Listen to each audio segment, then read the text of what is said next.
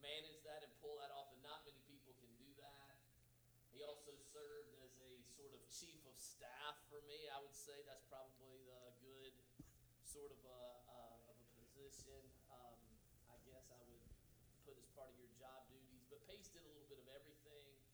Very talented individual, highly relational, one of the most relationally gifted people I've ever been around. Good friend. Is this uncomfortable for anyone else? I'm just wondering. His He keeps talking. his leaving was a big loss for us. Lisa and I got to do his wedding to Laura McCrae, who's here with him today. And we're just so glad to have Pace back and anxious to hear you preach God's word. Welcome back, buddy. We're glad to have you. Love you, Scott. Man, that was nice. Oh, gosh. Okay, well, hey, Redeemer. How are you? It's good to see you. I know some of you I don't really know very well, and that's always encouraging to see the church growing and changing and evolving. It's just really nice. So if you have your Bibles, go ahead and turn to Psalms chapter 73. It's going to be just about the middle of your Bible. So like Scott said, I'm Pace.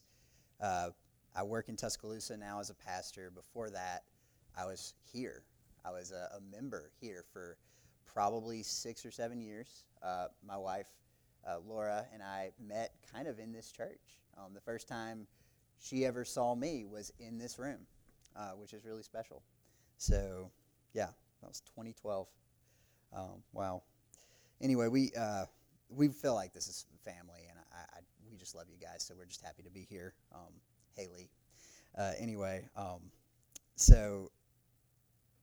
Yeah, the last time we came to Redeemer was December 2019, and it was really great to see people and visit, and obviously not much has changed since December of 2019.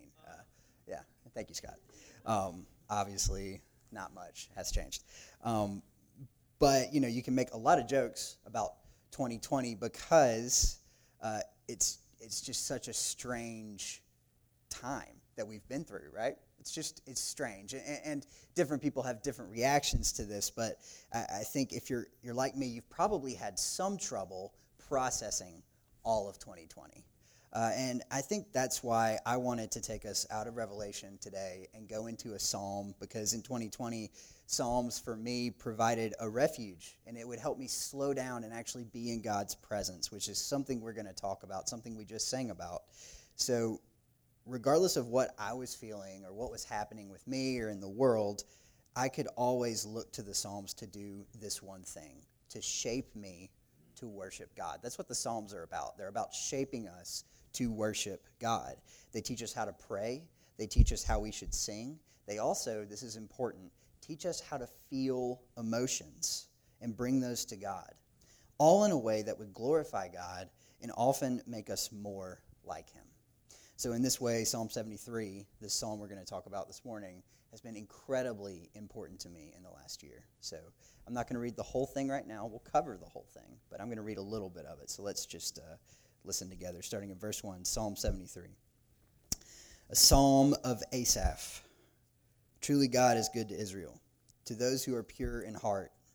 But as for me, my feet had almost stumbled. My steps had nearly slipped. For I was envious of the arrogant when I saw the prosperity of the wicked. For they have no pangs until death. Their bodies are fat and sleek. Verse 10. Therefore, that is God's people, turn back to the wicked, and they find no fault in them. And the wicked say, how can God know? Is there knowledge in the Most High? And we start to hear Asaph's heart in verse 13.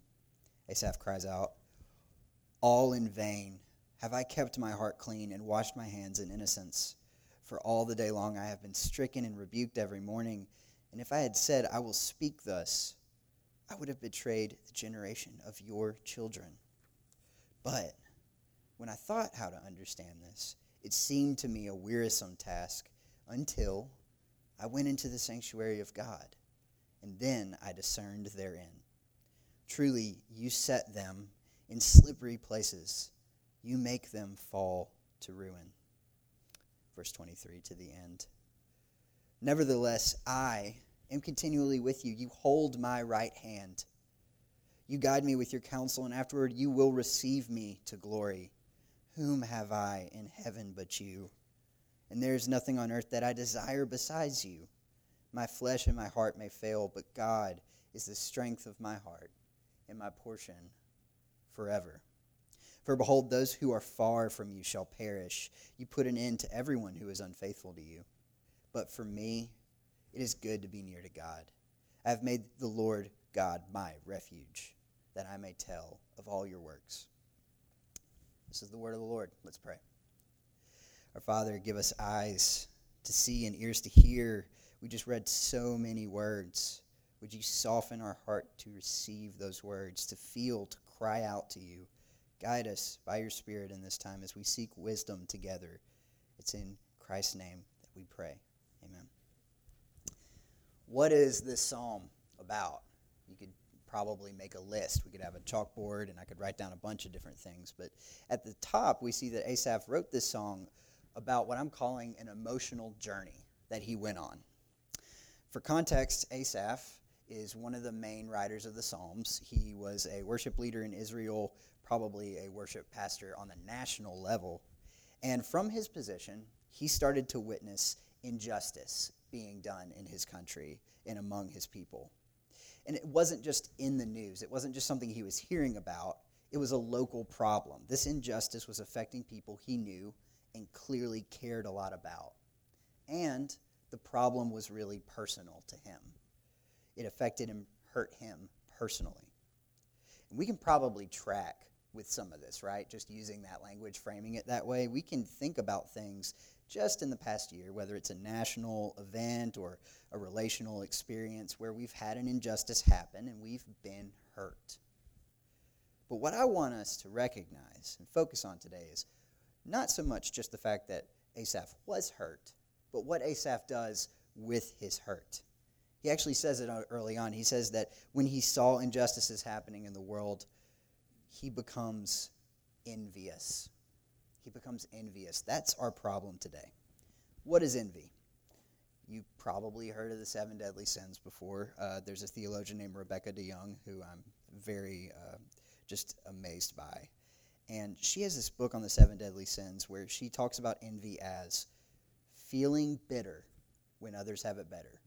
Envy is feeling bitter when others have it better. And DeYoung says that most people get envy confused with jealousy.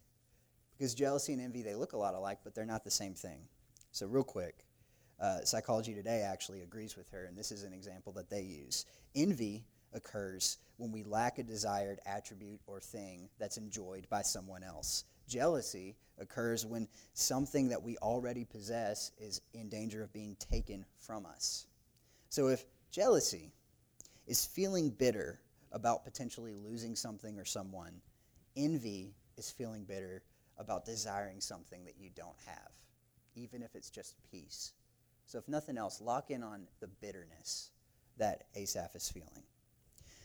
This is why when one journalist was talking about all the deadly sins, they said, of all the sins, envy is no fun at all. With lust, you at least get to have some fun, at least in his mind. But envy, no fun. It's just bitter. It's lonely. It's toxic. So this is the question I want us to wrestle with today. Because Asaph is feeling this, and there's a chance that some of you are feeling it right now, or you've felt it, and if you haven't, either you're not being honest, or you haven't felt it yet. We're all going to feel bitter in this life. So the question I want us to briefly wrestle with today is, how do we move on when we feel bitter? How do we move on when we feel bitter about things in our life? I want us to notice, I'm going to call these 3 steps. This isn't perfect. Anytime someone preaches a sermon, they try to fit a whole text into like a neat little package for you, and it's always got flaws. But we're just going to kind of follow this structure. I'm going to say there are 3 steps that Asaph takes on this emotional journey that we're going to take with him. And these phases are going to describe 3 areas where we are going to have to look if we want to move on from envy and bitterness in our heart, okay? So I'm going to start with step 1. Step 1's pretty simple. You have to look outside of yourself. Look outside of yourself. This is how we're able to observe all the external things in our life that are causing us to feel certain ways. And Asaph models this really well for us. He looks outside of himself to take note of what's happening. Look in verse 1. He says, "Truly God is good to Israel, to those who are pure in heart." So he sees God, and he acknowledges that God is good. He acknowledges that he blesses these people that he calls the pure in heart. There's another name for them. That would be the righteous. So God's good to the righteous. Second, if you look down in verse 3, he says, "Now there's me, and I was envious when I saw the prosperity of the wicked." Okay, so there's another kind of character, this person that's the wicked. Asaph looks out at his life, and he sees God blessing the righteous, but then he sees the wicked, and they're prospering. They're having a really good time. And first I want to ask, what are these labels that Asaph is using?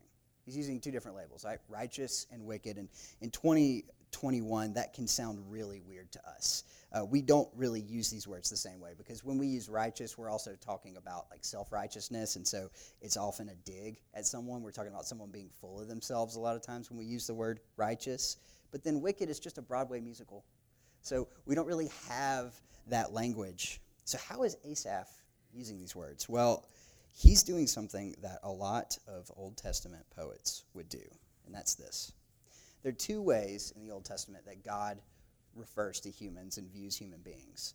And these are categories that wouldn't offend the first audience of this text, wouldn't offend people in Israel, because they would understand what was being said. So just listen with those ears, okay? What are the two categories? In God's eyes, you can either be righteous or wicked.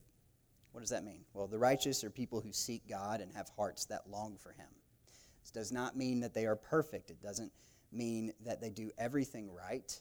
It means that God has captured their hearts and they've embraced him. So today the righteous would be Christians, people that have had their hearts embraced and captured by God. Meanwhile, the wicked are people who reject God, harden their hearts toward him. So righteous is for God. Wicked are people that are against God. It's simple enough, right? It seems a little bit like a binary, but let's press in on that. Is Asaph harsh for calling the people in this psalm wicked? Is he harsh for looking at his enemies and saying these people are wicked? It seems extreme to me, right? I'm living in 2021, and I'm wondering, isn't there like a mushy middle?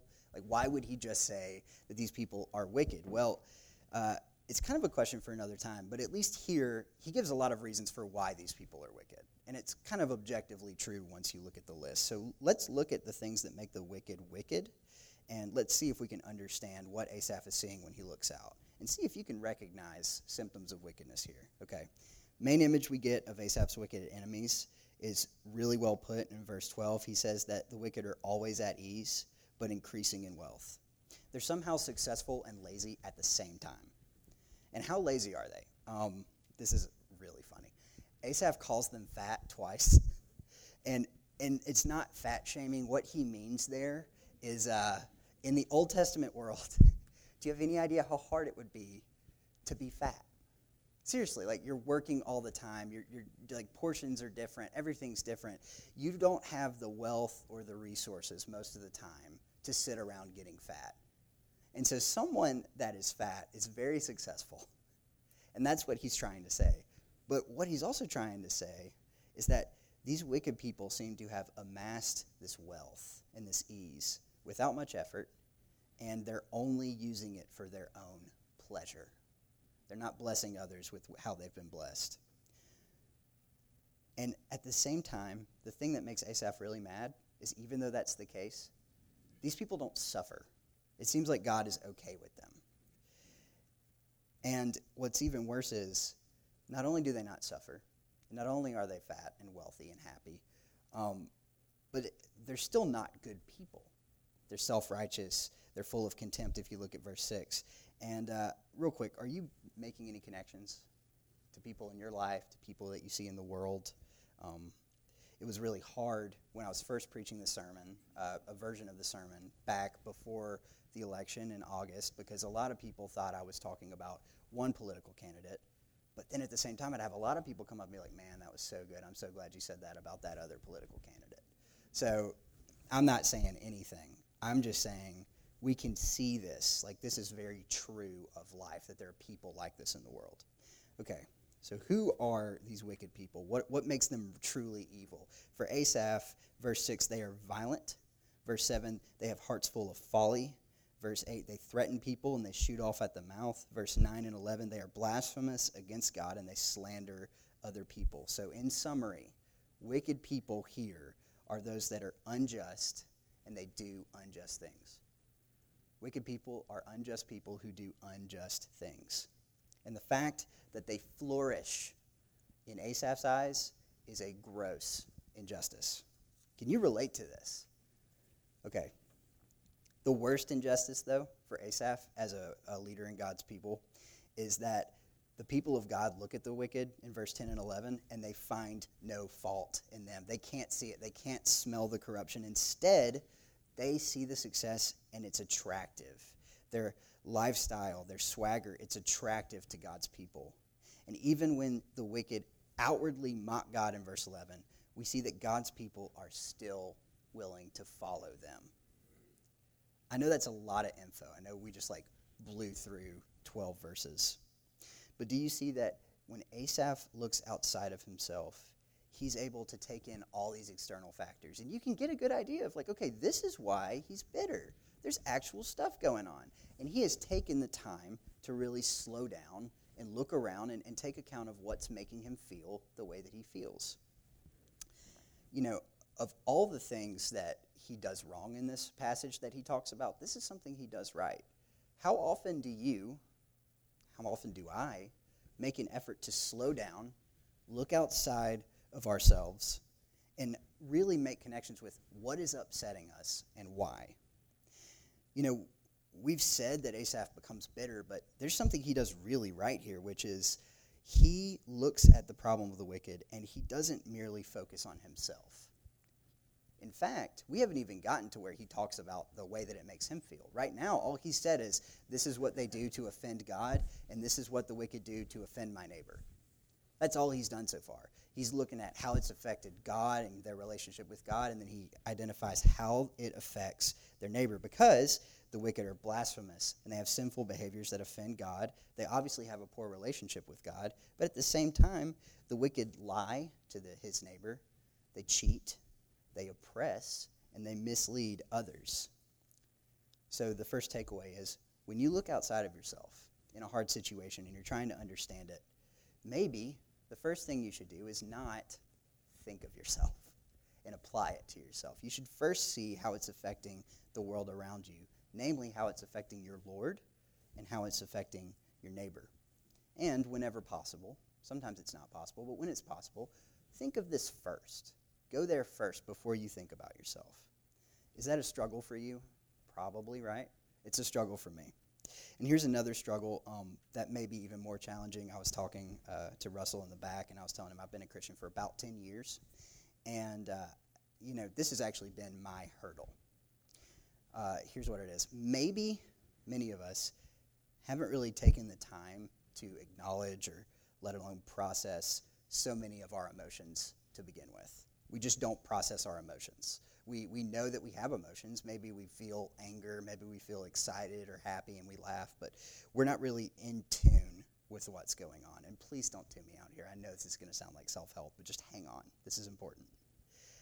If you don't process your emotions, I truly believe this, you will never get past step one of dealing with your bitterness. If you don't become in tune with what you feel and how it affects you and how it makes you act, you will never, I mean this, you will never get past your bitterness. And that is going to create a wall between you and a further relationship with God. You're going to hold yourself back. Okay, I don't like to do this, but there's a book that I know Scott took some of the CEO staff through, and I'm just going to recommend it right now because you probably have some questions when I talk about emotions like this and them being good. And I would just point you to this book.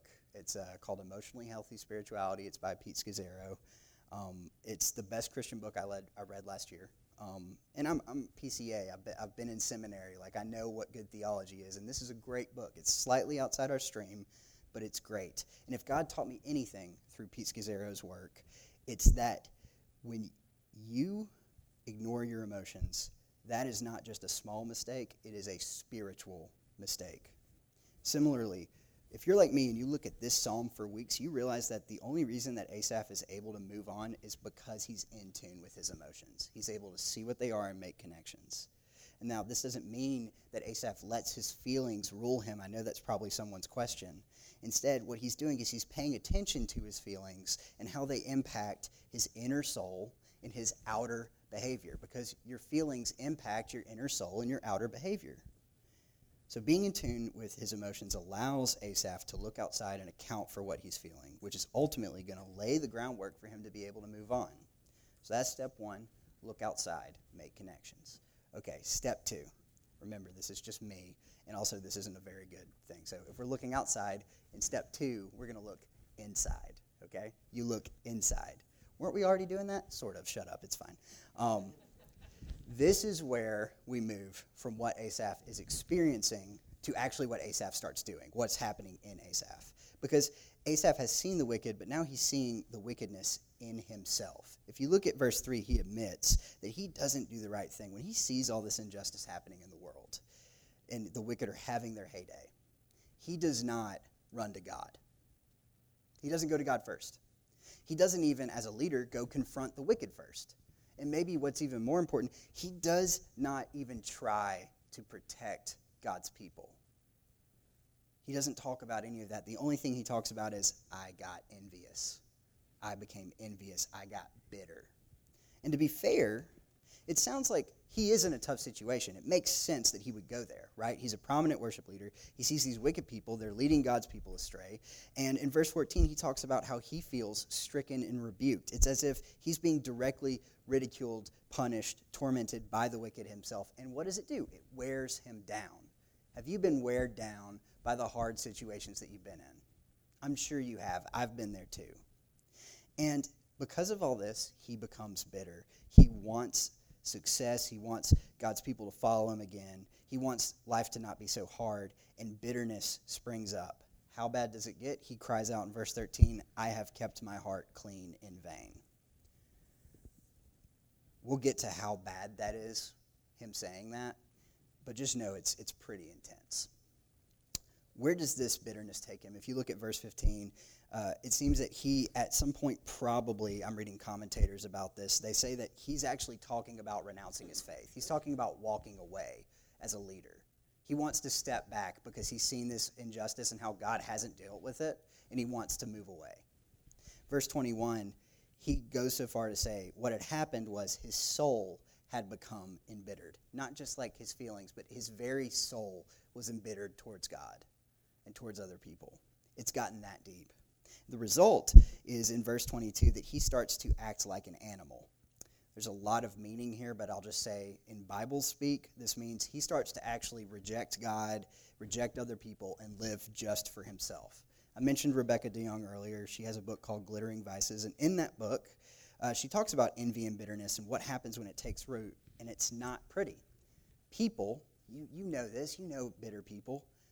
People who become envious and bitter in this way, they gradually become outwardly hateful and spiteful as inward bitterness takes root.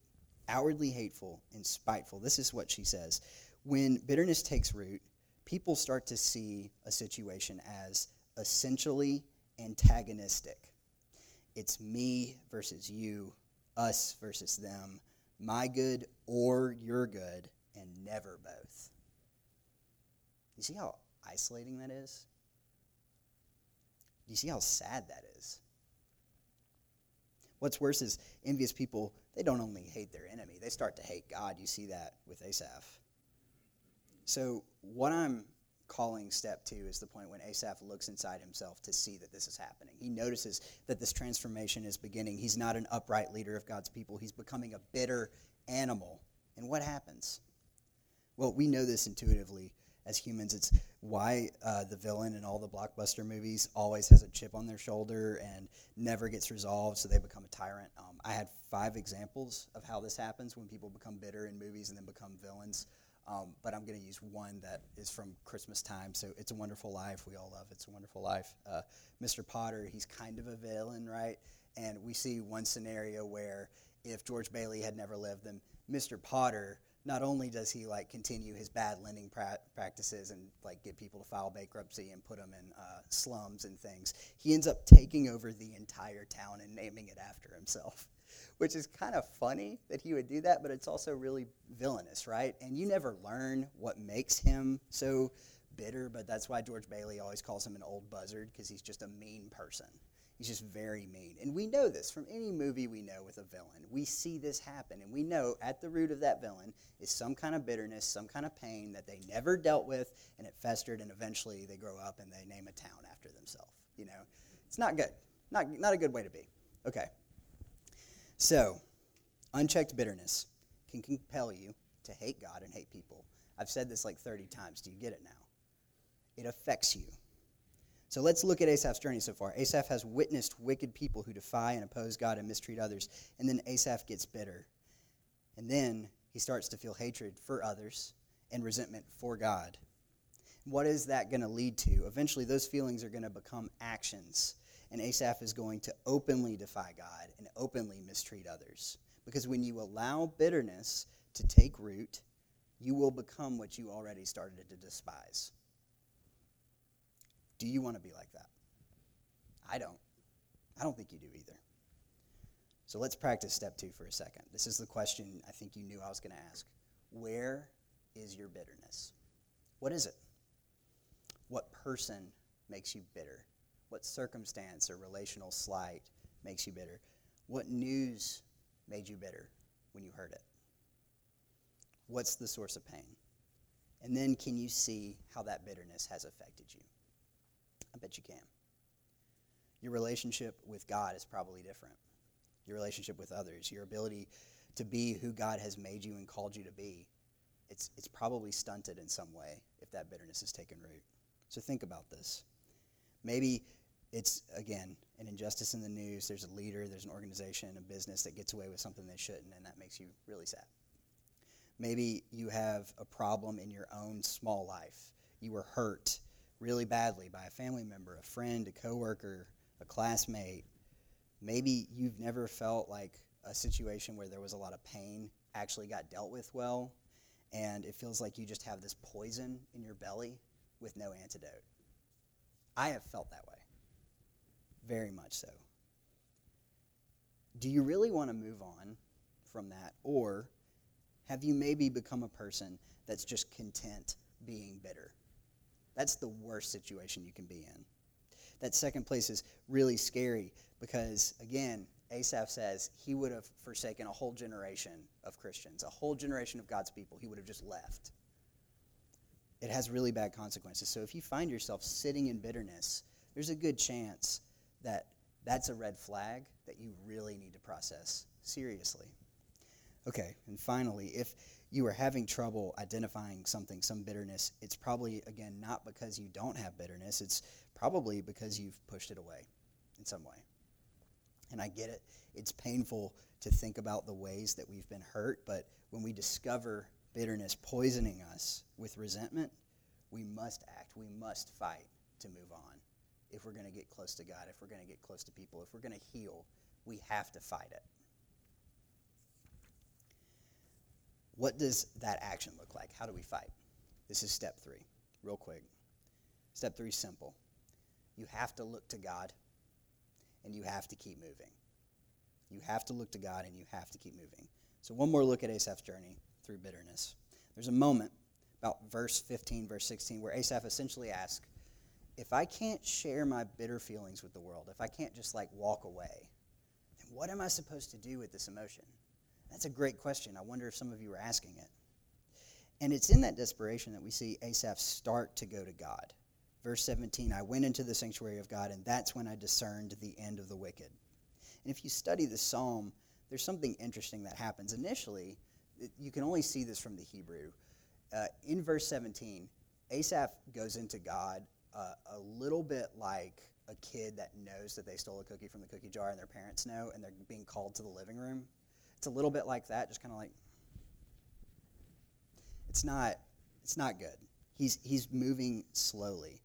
But what you see as this goes on is Asaph becomes more honest and more bold about his bitterness as he actually gets in God's presence. So what happens? Well, it starts to happen that he sees reality for what it is if Asaph has felt like God has been asleep, he doesn't feel that way anymore. How is that? Well, in this section, verses 18 through 20, we see that God's probably been at work the whole time. And Asaph is finally realizing that. In verse 20, we get this image of God rousing himself, waking up to deal with the wicked. And when the wicked finally fall, it happens just like that. It's verses 13 and 20. And this is what Asaph draws a conclusion of. This is what God does. He says, this is what God does. Even when the wicked seem to have it good, just like in verse 27 down at the end, it's always the reality that the wicked will perish. And God's righteous justice will be done. God, in that verse, in verse 27, literally puts an end to the unfaithful. And this suggests also that God's justice, when it happens, it's permanent, but it's also eternal. Like it doesn't have a stopping point. It's eternal. When he brings justice, it is eternal justice. And as Christians, one thing that eternal justice should stir up in us is, if you guys have been studying Revelation, right? Okay. Yeah, you should know what's going on here a little bit. Jesus, brings justice once and for all eternity in the book of Revelation. That's what we see.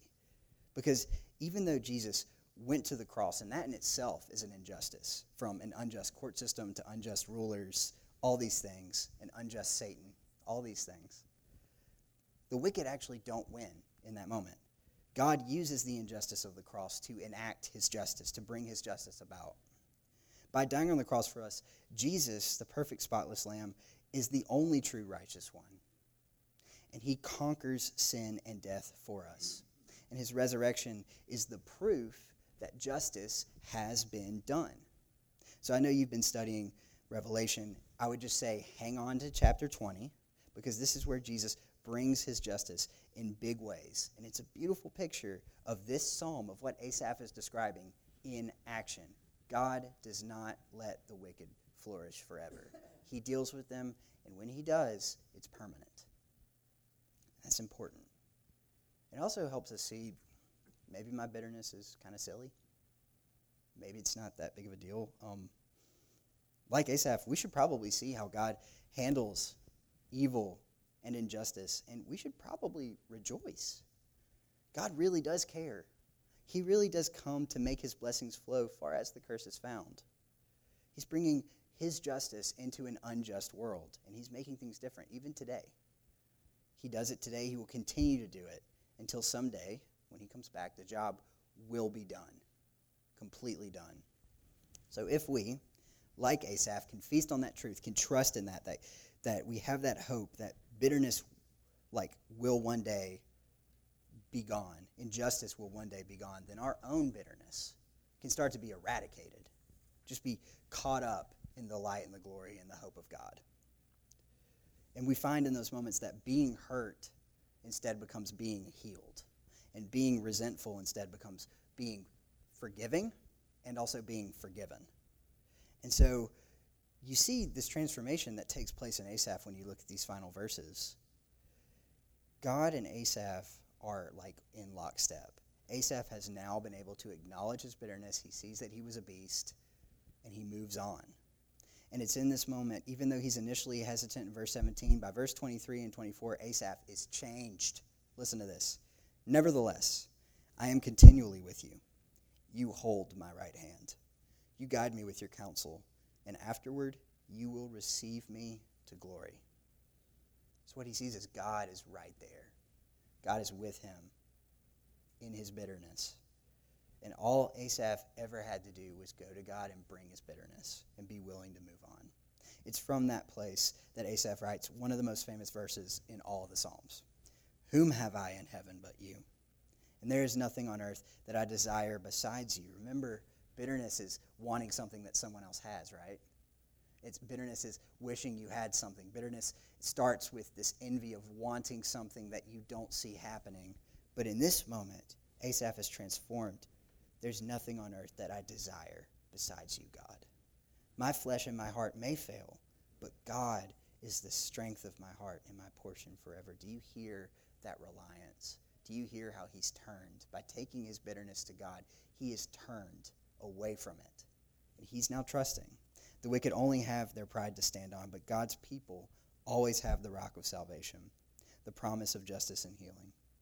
God is always about this work, and Jesus, through the work, is sure to complete it. So how do we move on when we feel bitter? If we step out, we look outside at the full picture, then we look inside to understand our need for healing, where we're wrong, where we're bitter. Then we go to God. We bring it all to God. And he'll get us moving. And through his love, we can and we will move on. Let's pray. Lord, our hearts are truly restless until they find their rest in you. Our hearts are envious until we find our desires met in you. Our hearts can be wicked until we are covered in your righteousness, Lord. Be with us. Tune our hearts to sing your praise. May we rest in your presence today and forever. And instead of bitterness, may we only taste your joy and your sweet grace. It's in your name, Lord Jesus. Thank you.